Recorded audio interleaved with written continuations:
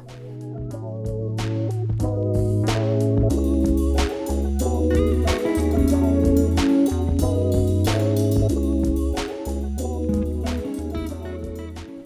to the PI Podcast, Political Insights for the Palaging Inis.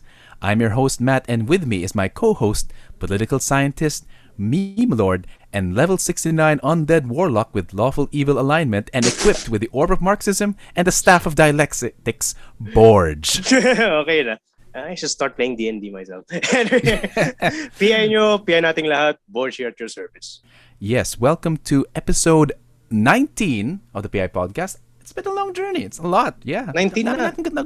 We're almost 2 decades. 20. Yeah.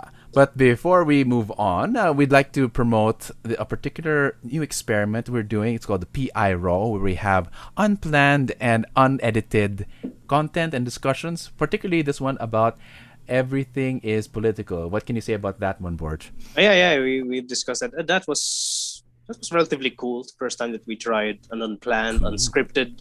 But then again, that PI Raw had been stewing for the past few months since we have started discussing everything is political. So, para siyang adobong matagal lang nasa ref. And hopefully, government standard adobo.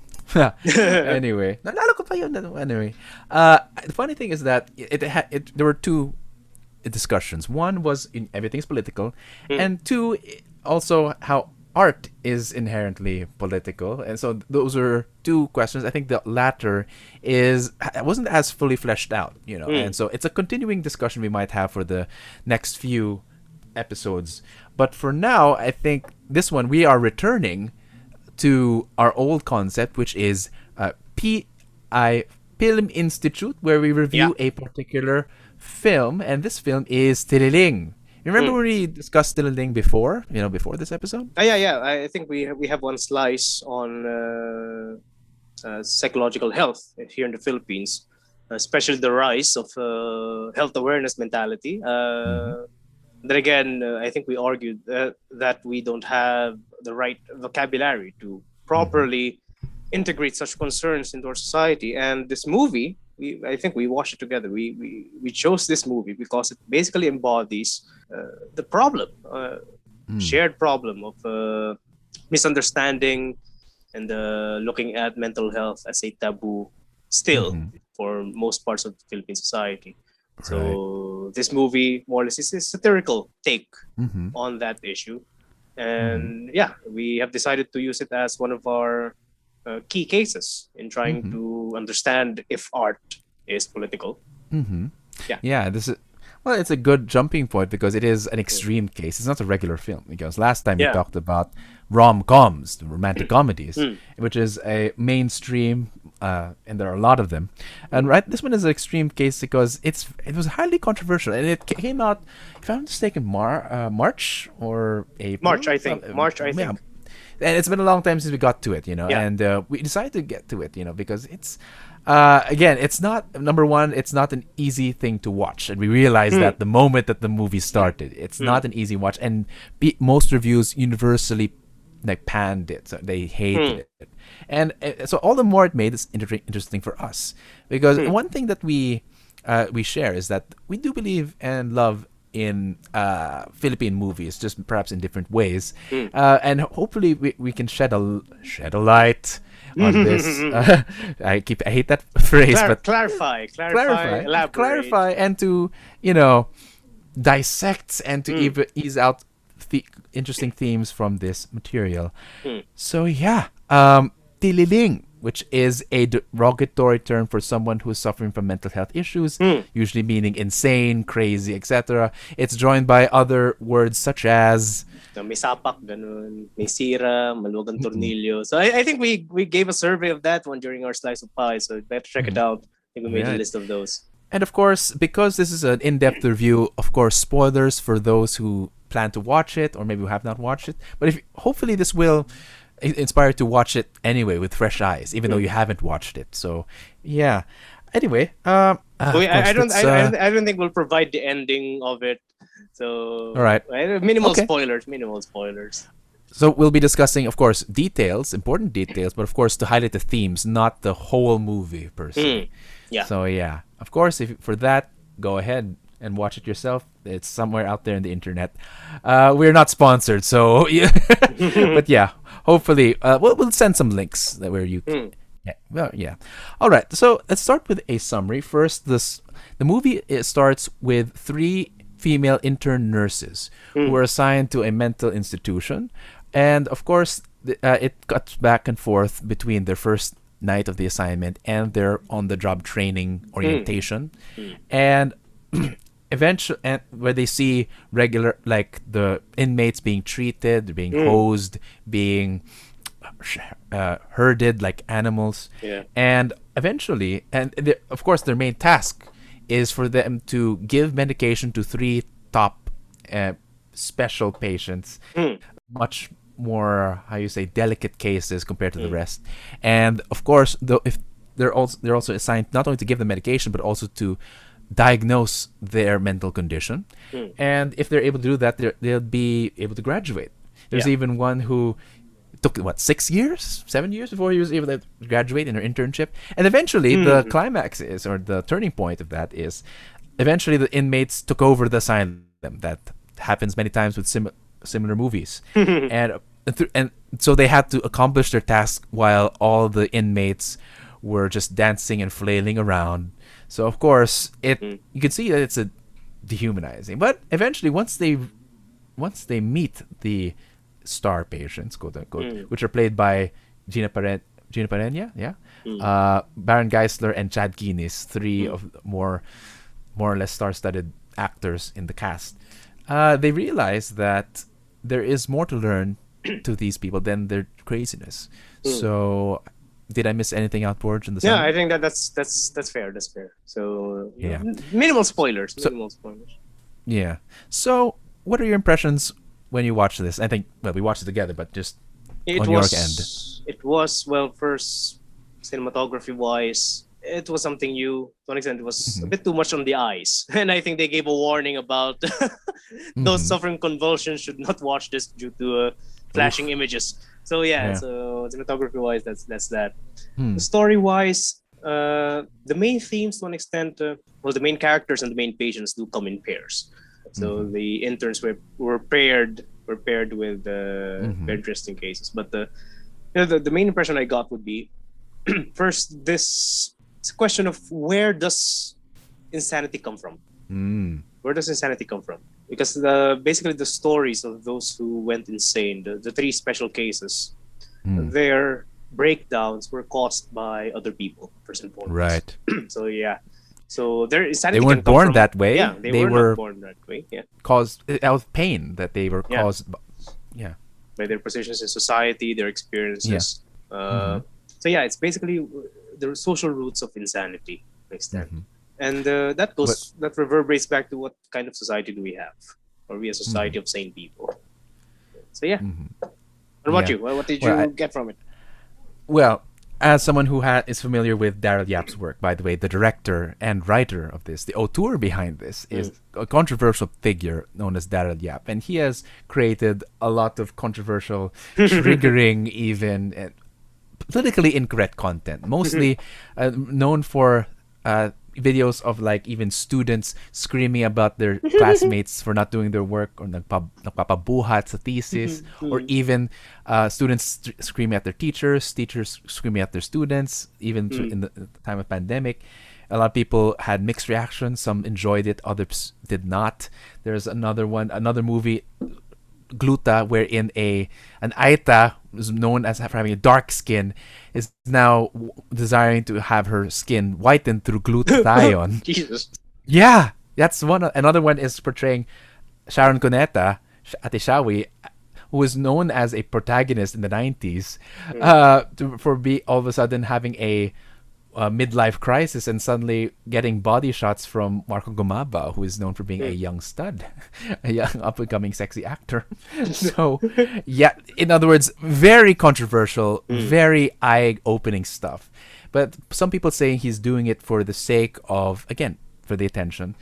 Knowing his work, you expect outrageous stuff. And what we saw definitely was literally Was outrageous. crazy stuff. Literally people peeing on each other, throwing poop at each other, literal excrement shit. Tae, literal na tae. It's like, holy crap. This is, like, again, it's difficult to imagine. This is done through the digital. It's distributed digitally, and it was produced during the pandemic. So of course that's interesting. But so there's a lot of limitations for this work. But at the same time, it's difficult to imagine this being in the theaters because there's a lot of stuff you don't normally see. You don't normally see people cursing each other, saying like the I word, putang ina, like that over and over, gago, etc. All the curse words. So it's difficult for a regular moviegoer to go through.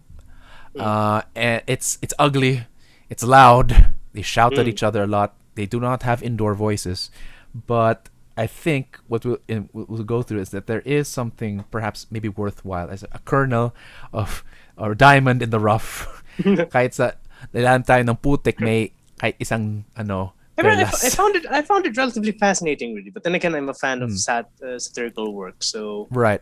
Such is not unusual for me. Right. So to those who are familiar with surrealist movies, surrealist films, or extreme satirical films, this would be fine. It would be fine. And the thing is, a lot of Philippine movies, I think, have been, because they are market driven. It's mainly to gain money. There's not a lot of examples of filmmakers taking risks like that, especially dealing with excrement and cursing, etc. In fact, there are a lot of people who are turned off by Darlap because he is so liberal in writing curse words into the script. Madaming tao na minsan natutuwa pero yung iba na nadidiri sa kanya eh. So in a way, we have to perhaps cut through that and say, is this worth sitting through curses? Because there is value to having like dirty and explicit content. In a way, it's a release of id energy. So kahit sila na lang magmumura imbis na ikaw, di ba? We elected one into presidency as far as I'm concerned. So he's riding that fascination of the, how would you call it? What's the word? Palamurang mga Pilipino to an extent. Palamurang Pilipino. Well, the vulgar. There we go. The vulgar, of course. Yeah. The populace. But for those with middle class sensibilities, this would turn you off, of course. But again, is there do you think there is a purpose to using this expletives and excrement? Or tae, tsaka tangina? No, because the thing is, when the sane and the insane collide, emotions run high, and emotions are usually expressed as grunts, as expletives. So again, the story was all characters were in dire conditions. The sane ones are starting to lose their sanity.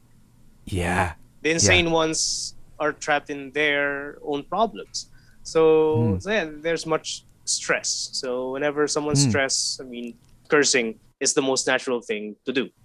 Right. I would be off if the entire movie didn't use a single curse word, because that would be unrealistic. Would be unrealistic. If you're trapped with a bunch of crazies and people started peeing and throwing poop at you, of course you'd mapapamura ka. Mapapamura ka. Or chasing you around. Yeah. This is the PI podcast. Magmumura tayo ngayon. Well, one thing I want to get to what you said, Mona. There's technically, there is no line between sane or insane. It gets blurred. Of course, naturally, when the movie starts, there are the nurses who are presumed sane. Akala mo matinong tao.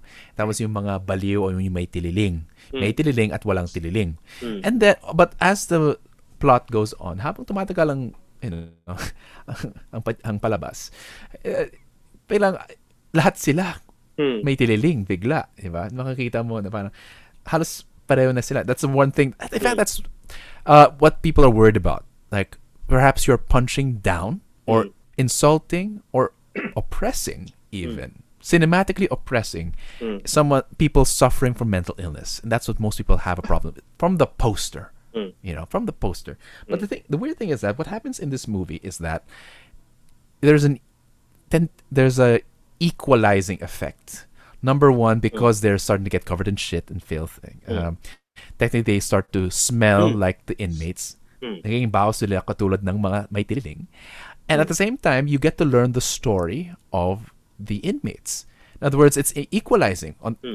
For them, you get to understand their backstories better. And like I said, they're not defined by their illnesses. They're just people who suffered a trauma. May nangyari sila, may pinagdadaanan sila sa buhay. Kaya ganyan sila. Hindi the basis of their the basis of their sickness is not genetic. So again, I it's think social. This would be one first and foremost a qualification that we must take regarding understanding this movie is that it is a movie about socially inflicted mental illness. Right. So I think people would be offended if it would refer to those who are genetically impaired. Yes. But this is not about the genetically impaired. This movie is about those who suffered through society. And equalizing factor, I think the better term is just blurring the lines. I don't think there's an equalizing factor to an extent. It's more of the lines between sane and insane are so blurred that they can begin to switch places. That even the insane ones, you will know that the insane ones, the problematic ones, they became insane because of sane reasons. That was the sane reaction to such a problem that they had faced. Right. So the last moment of sanity is to be insane. Right. Actually, if I were to rephrase what you just said, to find the sane in the insane and vice versa. In other words, there's someone who you can understand and speak to in the inmate, where at the same time, even in the nurses, you see that they themselves have, how you say, pain and impairments. Yung isa nga, siyam na taon, hindi pa siya nag-graduate. It even ends with a mirror. That's the point. That's the ending. It's the mirror of them looking, and then they see the inmate again, and then the inmate looking at them, and then seeing the nurses. That's I wouldn't say equalizing, but I suppose how do you say that? Having a relationship, or like empathizing, the empathy that's occurring. Each of them looked at the mirror. They saw themselves, and they can still recognize themselves. Yes. So I think that there's something sane in all of them. Right. So yeah, that's a lot that's been going on there. I suppose one thing that we have to say before we move on is this a political piece? And if so, of course, as a piece of cinema, it is a piece of art. But how is this political? So in the way we define here as art is political. So in what sense is this a political piece of art? Well, we say that art is political if it is concerned with a public issue or with a political issue. And this film is explicitly concerned with political issues. I mean, there were many lectures trying to explain or to give context or to give background, to give an explanation. I think the creator knows that the movie would get flack, hence things must be explained. So yeah, and the explanations were, of course, trying to raise where the hell did insanity come from. Right.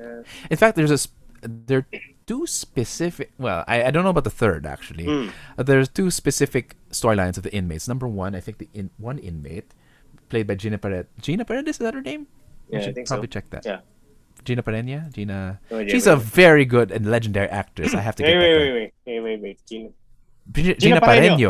Gina Paredes. Sorry, Gina Paredes. Yeah, great actress. She's actually She plays an inmate who was raped as a comfort woman by the Japanese, and as a result, because she was in the comfort women camp, she was not able to meet her true love.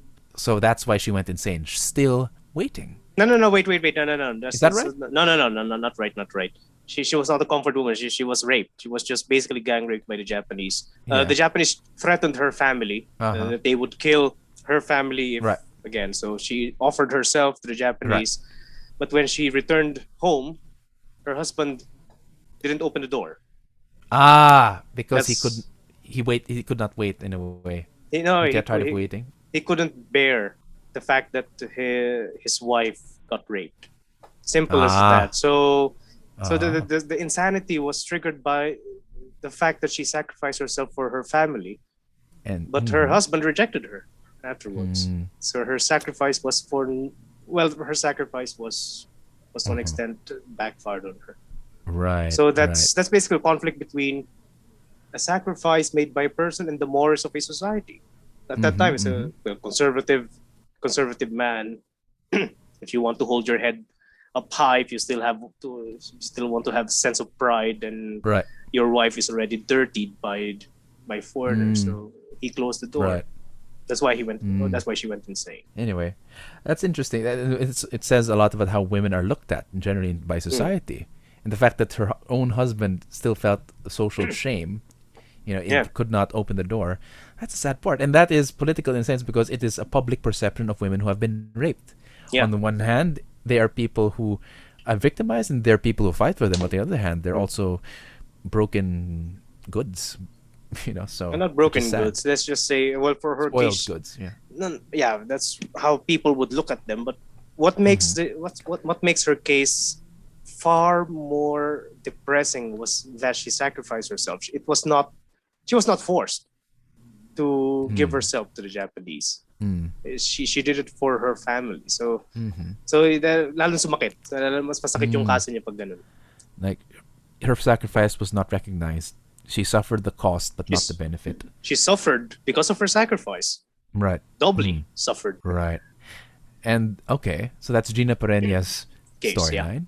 And then these characters have names, but we can't remember it for now. But, let's just call it. The other one, played by Chad Guinness, is someone who works as an arsonist and who burns informal settlements to the point where, if I remember correctly, he felt. Does he feel guilt about it? How does he feel about it? No, what happened was the last case that he was assigned to before he went insane. He was recognized by the community, right? And they burned his house with his parents in it. Oh, he was doing the arson. He was serving as an arsonist so that he can pay for the medicine of his parents. In the end, his parents died because the community took revenge or tried to prevent the burning of their own village. And that's political because, again, it's man versus his community. Yeah. For the sins that he committed against the society. Oppress. In a way, he was an arm of oppression himself. Yeah, he was an arm of oppression. He suffered the wrath of the oppressed fighting back. Yeah. So that's interesting. Oh, yeah. I can't remember. I'm not sure we're doing the third one in justice. Let's just say it like in a way. It is, again, art is political because it refers to an issue with regards to the public. Public issues. Literally, about social institutions like government or community, social morality, etc. What do you remember about Baron Geisler's? Oh, yeah, that one is a bit more personal, really. So that's the deviant case to an extent. So I think he was the one who was physically abused by his father to an extent that he basically lost his childhood. And so he's trying to stay in his childhood or regain his childhood by being like a Peter Pan. His name is Peter, and that's what I remember. Yeah. So so that's a deviant case, but at the same time, Yeah, we live in a society wherein childhood is being slowly deprived. Abuse is not only physical. His case was physical. His case was a physical one. So he would be hanged upside down by his father and beaten. So, but abuse at this point is becoming more and more subtle. I mean, forcing your students to be top achievers, top notchers in their schools at a very young age, forcing them to study, on so on and so forth. The trope of the Asian parent has its roots such. I did not see that. It's just basically abuse, as far as I'm concerned. Ooh, abuse is not only about physical. As far as I'm concerned, abuse is about depriving a child of his or her childhood. And yet you see a lot of young adults now trying to make up for lost time and purchasing toys and video games and childish hobbies to express that suppressed childhood.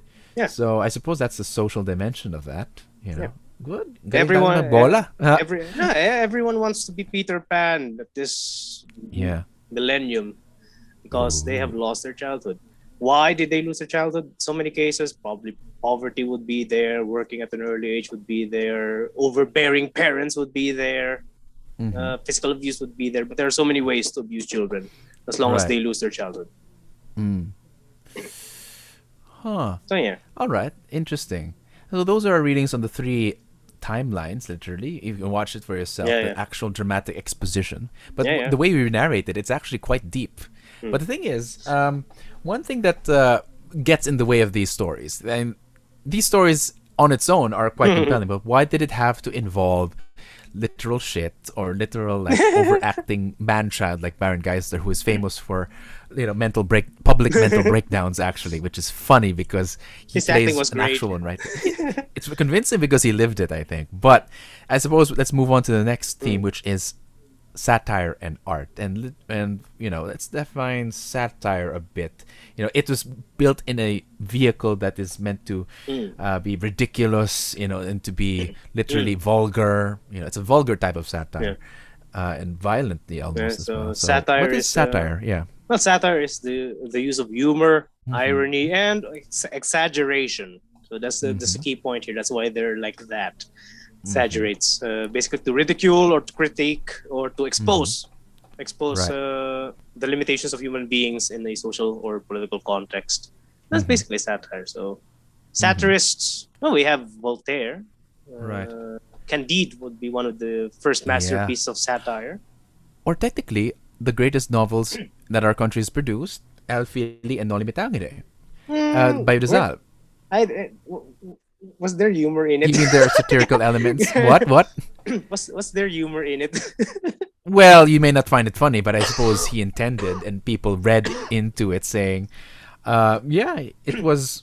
There's a bit of comedy and ridiculing, particularly number 1, Padre Damaso. Why did it have to be fat? He's normally portrayed as fat. Yeah. To the Doña Consolacion and Doña Victorina, the 2 old maids fighting, they're both privileged but both ugly women. And then you have literally yung asawa ni Maria Clara yata namatay dahil may sakit sa puwit eh. Oh my.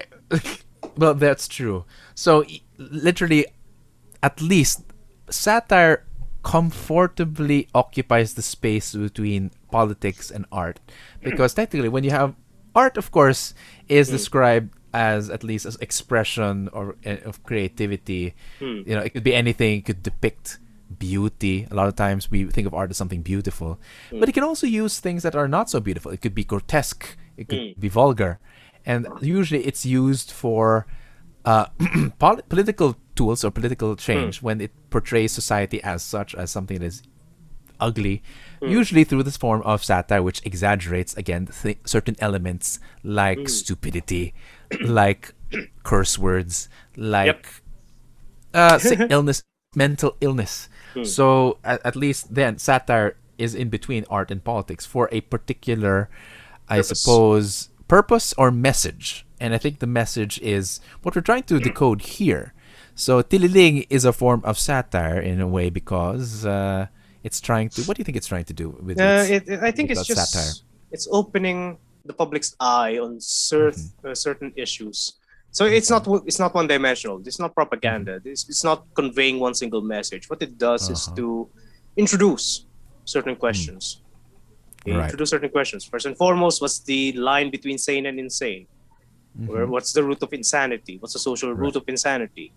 So power is also one thing that is in the movie with the fat overseer over the manager, supervisor, headmistress, governess, I think. Yeah.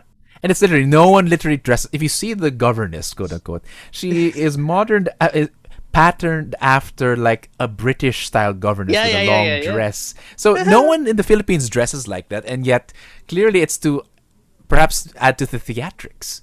There are literally people like synchronized dancing. No mental hospital would have synchronized dancing unless they do. So I don't know. That's part of Philippine movies anyway. Or even Indian movies actually synchronize dancing. So that's the satirical part, the humorous part. Come to think of it, did you find this movie funny? Satires usually use humor. You found it funny, okay. There are funny moments in that. Right. What made it funny? There's some just moments. For example, the interns fighting over someone's underwear would be funny. Oh yeah. That felt like a bit left field. It had nothing to do with mental illness, and yet maybe perhaps it's to show that they're losing crazy. Yeah, they're losing it. Oh And God. that was a crucial point. Yeah. That's the point where the interns are starting to lose it themselves. Yeah. No, I mean this is no the fact that one of them was wearing the underwear of the other Yeah, means that yeah, they were already. This was preceded the incident. In other words, they were crazy before the lockdown happened. So, yeah, I suppose that's the major message, at least right now, that is humorously and consistently expressed, is that the line between sane and insane is not that big. In fact, I think that's the important thing. Um, if I were to quote Alan Moore's The Killing Joke, where he has his take on the Joker, he says that the Joker, according to the Joker, everyone is just one bad day away from becoming like me, like a murderous psychopath, crazy person. In other words, all it takes is one bad day. And I think the three main special patients, or even all the patients arguably, had one bad day more than the nurses. yeah. So I think that's the point. And so one thing we can extract from that, I suppose, is a message, maybe even a moral lesson, is to be kind, because these people are just suffered a bit more pain than you did. But you also suffered pain, as maybe if you're from the part of the nurse. Yeah, yeah. Empathy would be there. Yeah, empathy is there. But I think another thing that would probably be important is in the backdrop of it was, of course, the actual mental hospital. They apparently they used an abandoned building, but according to I had this talk with the students who also reviewed the movie, and they said that they used a real mental institute. It looks like the real one, where they had very little space, rusty bars. So it was an authentic portrayal of the mental hospital. What do you think about the backdrop? Yeah, it's dilapidated. Yeah. Well, backdrop. Well, I think it fits the entire crisis nature of the story itself. So, but regarding the depiction of is it accurate or not, I really cannot answer that because I've never seen. Curiously, I've never seen a picture of our own mental institutions. I should take a picture of those. I should try to find. But it's not that hard to believe that it is real, because if you see any other government facility, like any public hospital or any public hospital, yeah, dilapidated. Dilapidated. So that's in a way, it's exaggerated, but it's not that far from the kind of facilities that we have here. Yeah, it doesn't take much to exaggerate it. Oh yeah, it's a shitty place. It's literally filled with excrement. It'd be amazed like how they were able to keep people there. It's not that hard to take over if you think about it. Yeah, it's just a concentrated version of society itself, And that's one thing. That's why I would like to emphasize that something that we can take from the political nature of this film is that, according to Fromm, philosopher and psychologist Eric Fromm, he poses the question: is society really sane? Because according to Fromm, those who are suffering from mental illness, those who are suffering from what you call hysteria, he would call it that way, but those who are suffering from mental illness, they're the ones who are actually resisting the forces of society in order for them to be free. That's the cost of their freedom, which is to be insane. Well, the sane ones, they're the ones who sacrifice their own freedom. Hence, they're also subject to mental illnesses as far as capitalism is concerned. So then again, the three main patients, they were the ones who actually suffered from society's wrath to an extent. Hence, so society itself, to an extent, may be insane. It just passes on its insanity to its individual members. Yeah. It's funny. It's through that movie that I actually realized what tililing meant. It literally means the bell. And if you notice, like a visual cue of tililing is whenever you ring the bell, like a literal hand bell, their tongues wag left to right, and it's meant to mimic the bell. Something like that. I tried. It's a podcast, so you won't see it. But it's like but it's also a Pavlovian conditioning. When you ring the bell, they condition people to like they freeze when you. That's why I said in weird tililing laban sa may tililing. Why do you think we have that metaphor for that bell? Why is that an indication for craziness? Yeah, probably for that one. I would agree with that. That's the first time I've realized that one, that they actually mimic the bell. But I think it's just it's a nod to Pavlov and his experiment on bells and conditioning, wherein ring the bell, the dog would salivate because it would associate the bell with the food. So are you saying that Philippine idiom is aware of Pavlov and his experiments? I think he was. I think the creator was. But is Philippine idiom aware of Pavlov regarding Tililing? Uh-huh. Uh, Kasi ang pinagmulan niyan may alog eh. Alog. May kalog. Maybe there's maybe it's because when you shake the head, may tunog. Yeah. So in other words, which means it's loose. Uh-huh. Which means it's loose. It's You hear a sound when you shake your head. Yeah, siguro Tililing came from that. Yeah. Okay, Tililing came from that, but no, I don't think it's that idiom came from Pavlov. It's just a freak coincidence. A freak coincidence. Right. All right. I suppose we talked about its hidden meanings and the hidden political dimensions, and that's fine. But what if there's some people say maybe we're just over intellectualizing? What if it's like a trash film? So maybe let's balance it out a bit. Like, what do you think were the flaws of the film? I mean, given the fact that it has a limited budget, and they didn't have a lot of time. Yeah, they had to recycle a lot of. Yeah. Bad side of it. That's one thing. Okay, regarding your first question, what if it's just a trash film? The presence of those mini lectures more or less indicates otherwise. If those mini lectures, those narrative, the narrations, the narrations to explain. You mean the monologues? Yeah, which, by the way, they used theatrical style. Like their visuals were very theatrical. Yeah, they used theater sets. All right. Yeah, the monologues to explain. If those monologues did not exist, then I would say that this is probably a trash film. But those monologues exist. And as long as they are there, I cannot really accept that this can be a trash film. But the bad things about it, just to balance things out, curiously, I can't see that much. Probably the nod to Filipino films. But then again, that adds the Filipino flavor to it. The usual dance dance routines, the singing. That's basically caricature of Filipinos 80s 90s film. So even I can excuse that. That will be the last film.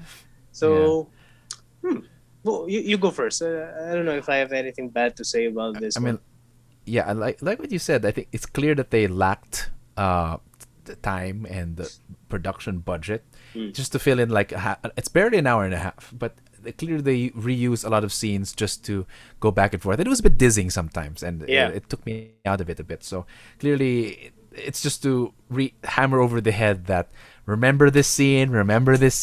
So I think he's clearly trying to convey a deep message, but he knows his audience is not that used to that medium or his style. So he's literally just hammering his head with the visual cues. So I suppose he has a smart message, but he attracts a crowd that is not very refined, and he treats them as such, which I suppose it could be done better. I mean, as you and I are a bit more refined than his crowd, we kind of got the message a bit more, easier. So he didn't need to hammer it on. So that's one. Number two, I suppose I share the general concern with the use of the overuse of excrement, of body fluid. Was it necessary? How much of it is necessary? And the excessive excrement. That I say. I again, I can't say it's too bad. It's a bad thing. Because I actually appreciate, like you mentioned earlier, Monty Python, or even what's his name, John Waters, I think, who's a famous filmmaker who literally had featured drag queens eating excrement or eating shit, literally. John Waters, So yeah, and I respect people who, or even like Andy Warhol. Andy Warhol featured people also in literal trash, garbage. So it's funny that we don't actually have a lot of the people experimenting. And that's one thing that I appreciate this film for. It's to break. It's to break norms and to experiment, and that excites me. But as like many experiments, they do make unnecessary risks, and they end up sometimes alienating a lot of people. A lot of the critics did not get it. They cannot get initial salvo of Yeah, the shit. So it's not for that's clearly not for everyone. But again, that's that's the risk for making a certain works. Certain works are not for everyone. But if you, it is rewarding if you go through it. mm. So that's what I have to say. Even the, in its flaws, there's something quirky and something mm. you can appreciate it even for its flaws. The shit was contextualized. Mm-hmm. It's not random shit. I don't think it's an Yeah. unnecessary risk. Mm-hmm. Because the shit was in the context of the intern who Mm-hmm. was very clean to an extent, Right. well brought up, not Mm-hmm. exposed to the hardships of life. Right. What's the best way to give her a crash course on the life of the impoverished rather than other Nice than one. throwing shit at that? So it's contextualized, it's not too much. Now regarding the piss, however, that was to an extent funny. Unnecessary. That was to an extent necessary Yeah, all just to right. highlight the crisis part. In Filipino culture, the worst crisis is to be in a jeepney while your bladder is full and in the middle of Yeah, yeah. traffic. That's the worst struggle that any commuter can experience. Right. So they just translated that one into that crisis mode when they're they're running for hours, they're trying to escape, Right. they're trying to find a space to recuperate, and one lost the battle at the expense Oh, of the okay. rest. But I think I also think that's a bit too much to an extent. They could have done it in a more subtle yet Yeah. still humorous way. But that was I a bit suppose. too much. Yeah. I suppose some scenes is to again prepare you for that. So before the piss, before the shit, they give you piss just to prepare you for the shit in a way. So in a way that sets. Sometimes things are there just to set the tone. But again, we might be over intellectualizing it. So as I suppose one thing that I think one last question we can run through is that we know this is satirical. We know it has something in between. So what is its place in Philippine cinema, and what do you think this implies in the future? Maybe is there value in what Daryl Yap is doing, or is he just another provocateur? Some people are provocateur just to provoke for the sake of provoking. Some people accuse him of that, just being a sheer provocateur. But does he have method to his madness? What do you think? Is provocateur a derision or a compliment?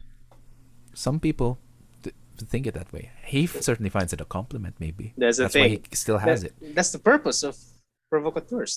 Right. They are meant to be complimented by insults. So that's his position in society. So, what's the position of this film in society? If it is meant to show people the reality of mental health in the Philippines, then it probably failed to an extent. To an extent, Okay. but because it shows something different, it shows not it shows not our policies on mental health per se, but on the mental health of society as a whole. Are we living in a sane society? I think that's the main question that it to an extent provokes. Are we a sane society? And it's a difficult question to address, because if you say that we're not in a sane society, then what on God's name are we?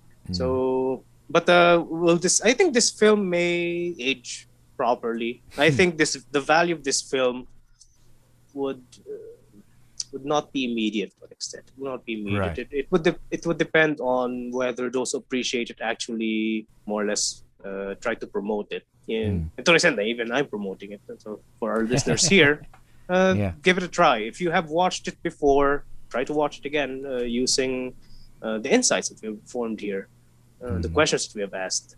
So yeah, he's a provocateur. That's his position. So we should not expect any more, anything less. So that's his place. So our place is to make sense of provocateurs' products. Oh yeah. So in other words, he there is value to his existence because he brings to attention things that aren't all entirely obvious, or some things we may need to relearn. Yeah. In a way, like I've seen this. I've seen lessons like this before, like inmates taking over the asylum.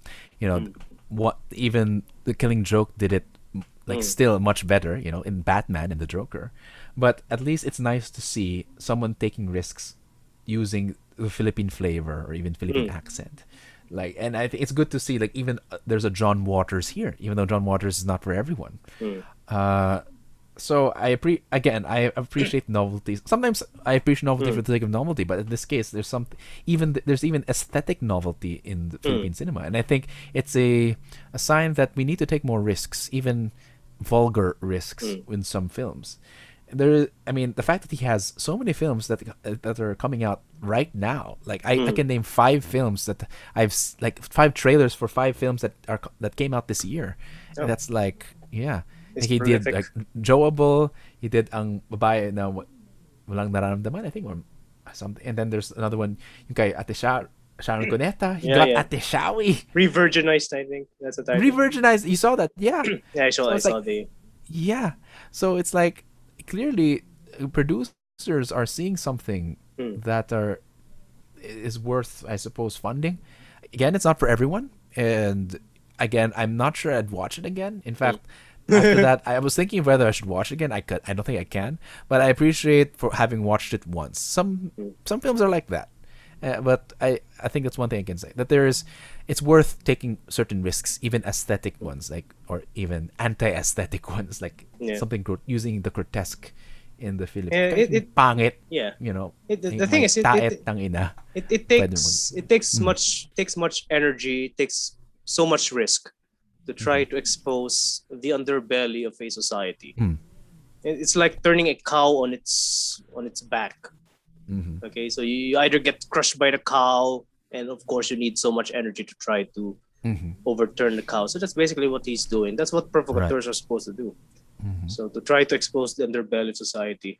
And ever since 2016, I think our underbelly have been exposed. For being exposed right now. So I think the next question would be, what should we do after Daryl? Yeah. So he would keep on producing this type of thing. So the value of his work can only be extracted properly in relation to works that would respond to it. Actually, I think technically we elected, the electorate elected a provocateur as a president.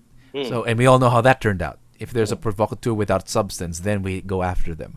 But again, we have to go through this. Even provocateurs deserve at least a fair judgment in what we're doing. And so, yeah, I think that's one thing we have to respect, at least, if not necessarily completely appreciate. You and I appreciate it, but again, we both know that not everyone can. It will have a hard time finding an audience. But again, if there's a common audience among our listeners, feel free. So yeah. Yeah, he's a provocateur. Judge him as a provocateur. I mean, you judge a fish based on how it swims. So if he provoked you, then he's doing his job. Yeah, and to provoke thought, even though he does not have a message for you, perhaps even without it, just the fact of saying, "Why am I provoked?" That question of reflection, saying, "Why am I provoked? Should I be provoked? Did it deserve my provocation?" So yeah. Anyway. So yeah, that has been a great discussion of our Pilm Institute without a guest. So yeah, I'm still trying to find the entrance music for that movie. I want it.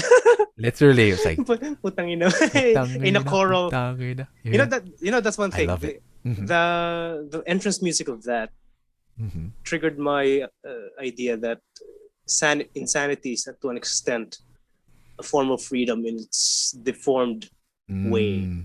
Because that music had the vibes of freeing. It's open chords, choral work, high notes, high pitches. So it has the feeling of being free. Yet the words is basically that of frustration. So it's basically how does it? Like it's another son of a bitch again. Mother's a whore. Your mother's a whore. For our international listeners. So yeah. My God, it's fascinating. I mean, yes. You'd think that curse words have lost its luster, or like in this day and age when everyone can curse, even the president curses. But they're even great. They made that song. There's even this other song that you and I love. It's literally the bad version. Putang ina mo, putang ina mo, putang ina mo. I think all right, that's enough cursing. We have listeners from high school. Regarding the movie, regarding the strategic use of cursing. So I think this Right. would be the opposite of the death of Stalin. Because the death of Ooh. Stalin, there was also a lot of cursing, but a bit more strategically placed. Right. So the director was explicit about that. So strategic use of Uh-huh. cursing. But this one is the opposite of that, which is it's everywhere. Yeah. because Yeah. because it is a crisis. Mm-hmm. It's a crisis movie, so it would be Mm-hmm. everywhere, of course. Mm-hmm. Yeah. Okay. So I hope you enjoyed that discussion. If you have Yep. another movie to give us, please let us know. But for now, let's move on to recommendations.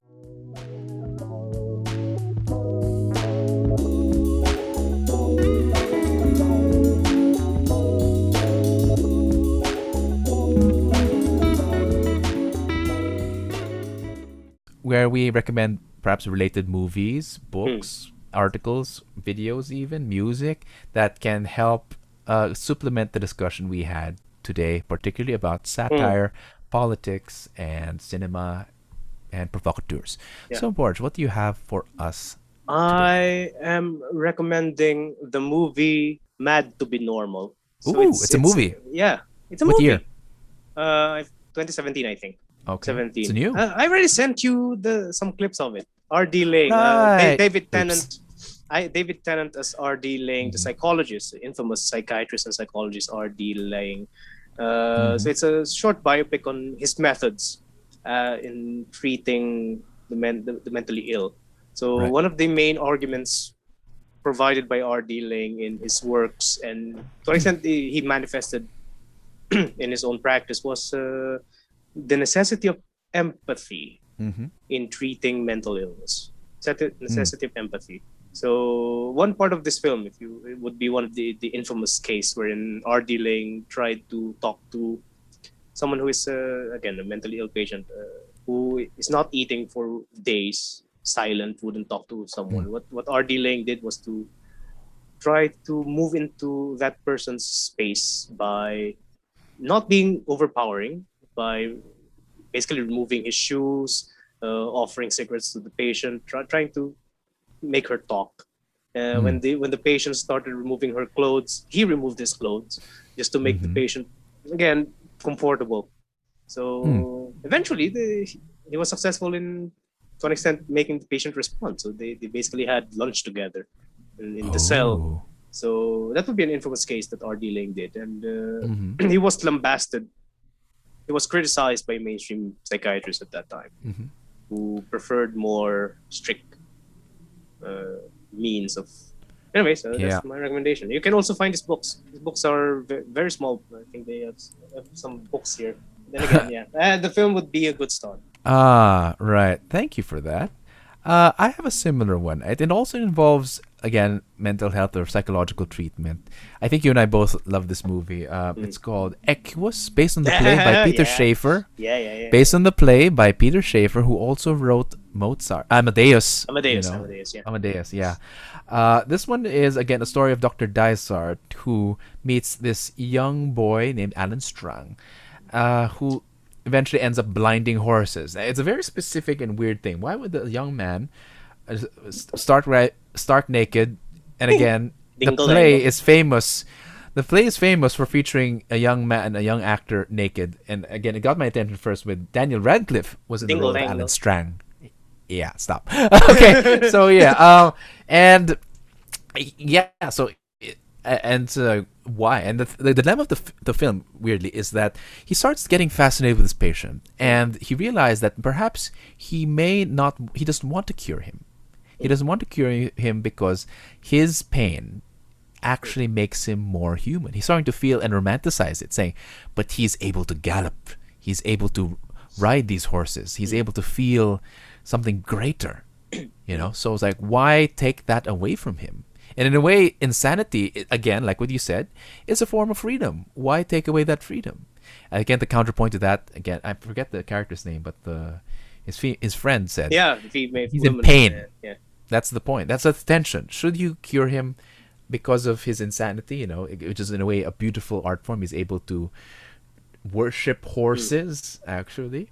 That's the thing. Before he blinded them, he worshipped these horses. I was like, why take that away from him? He is so free. And it's like, no, but he's also in pain.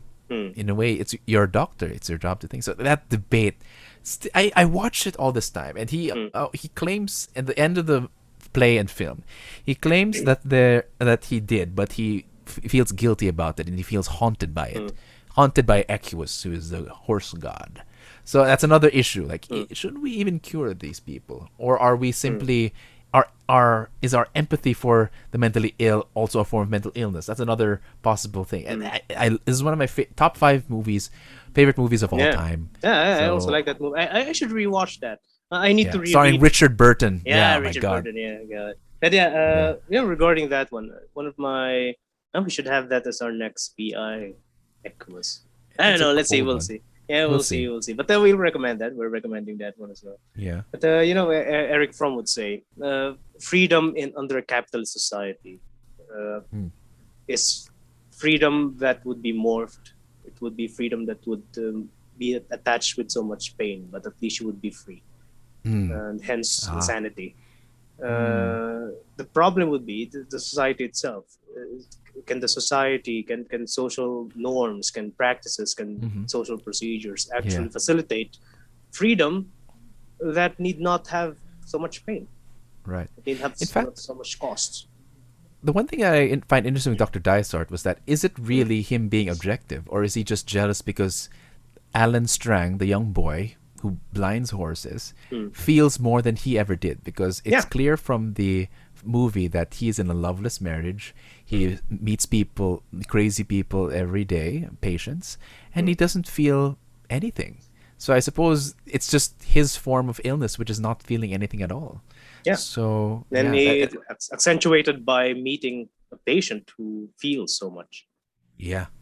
So I think that's what Peter Schaefer does. He loved putting extremes. He did that with Mozart and Salieri. And this time it's with Alan Strang and Dysart. Usually that's the thing. It's a learned old man observing a young, talented, free man. So it's like, that's his trope, I think, Peter Schaefer. But anyway, this is not about Peter Schaefer. It's about Tililing. But again, it's all about mental illness. So I think it's plays like this, even though the playwright may not himself be mentally ill. We don't know about that.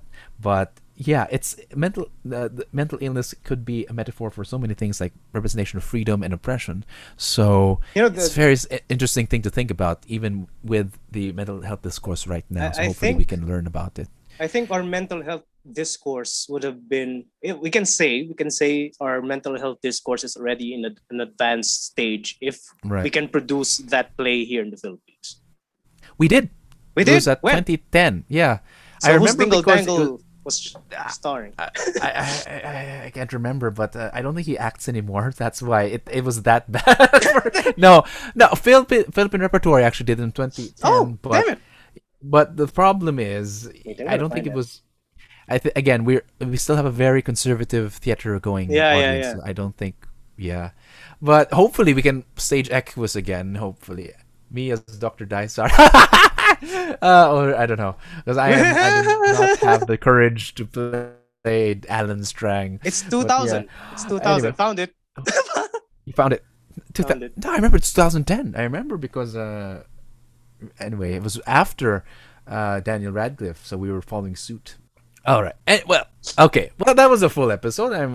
I'm actually happy how that turned out. So yeah, if you have a movie to suggest, please let us know for our next Pilm Institute, or even a question on things in politics and philosophy in general. So find the PI podcast. It's available at Spotify, Anchor, and YouTube. If you have any questions, send it to us at pipodcastph@gmail.com. But until the next episode, magandang gabi, mga ka-PI.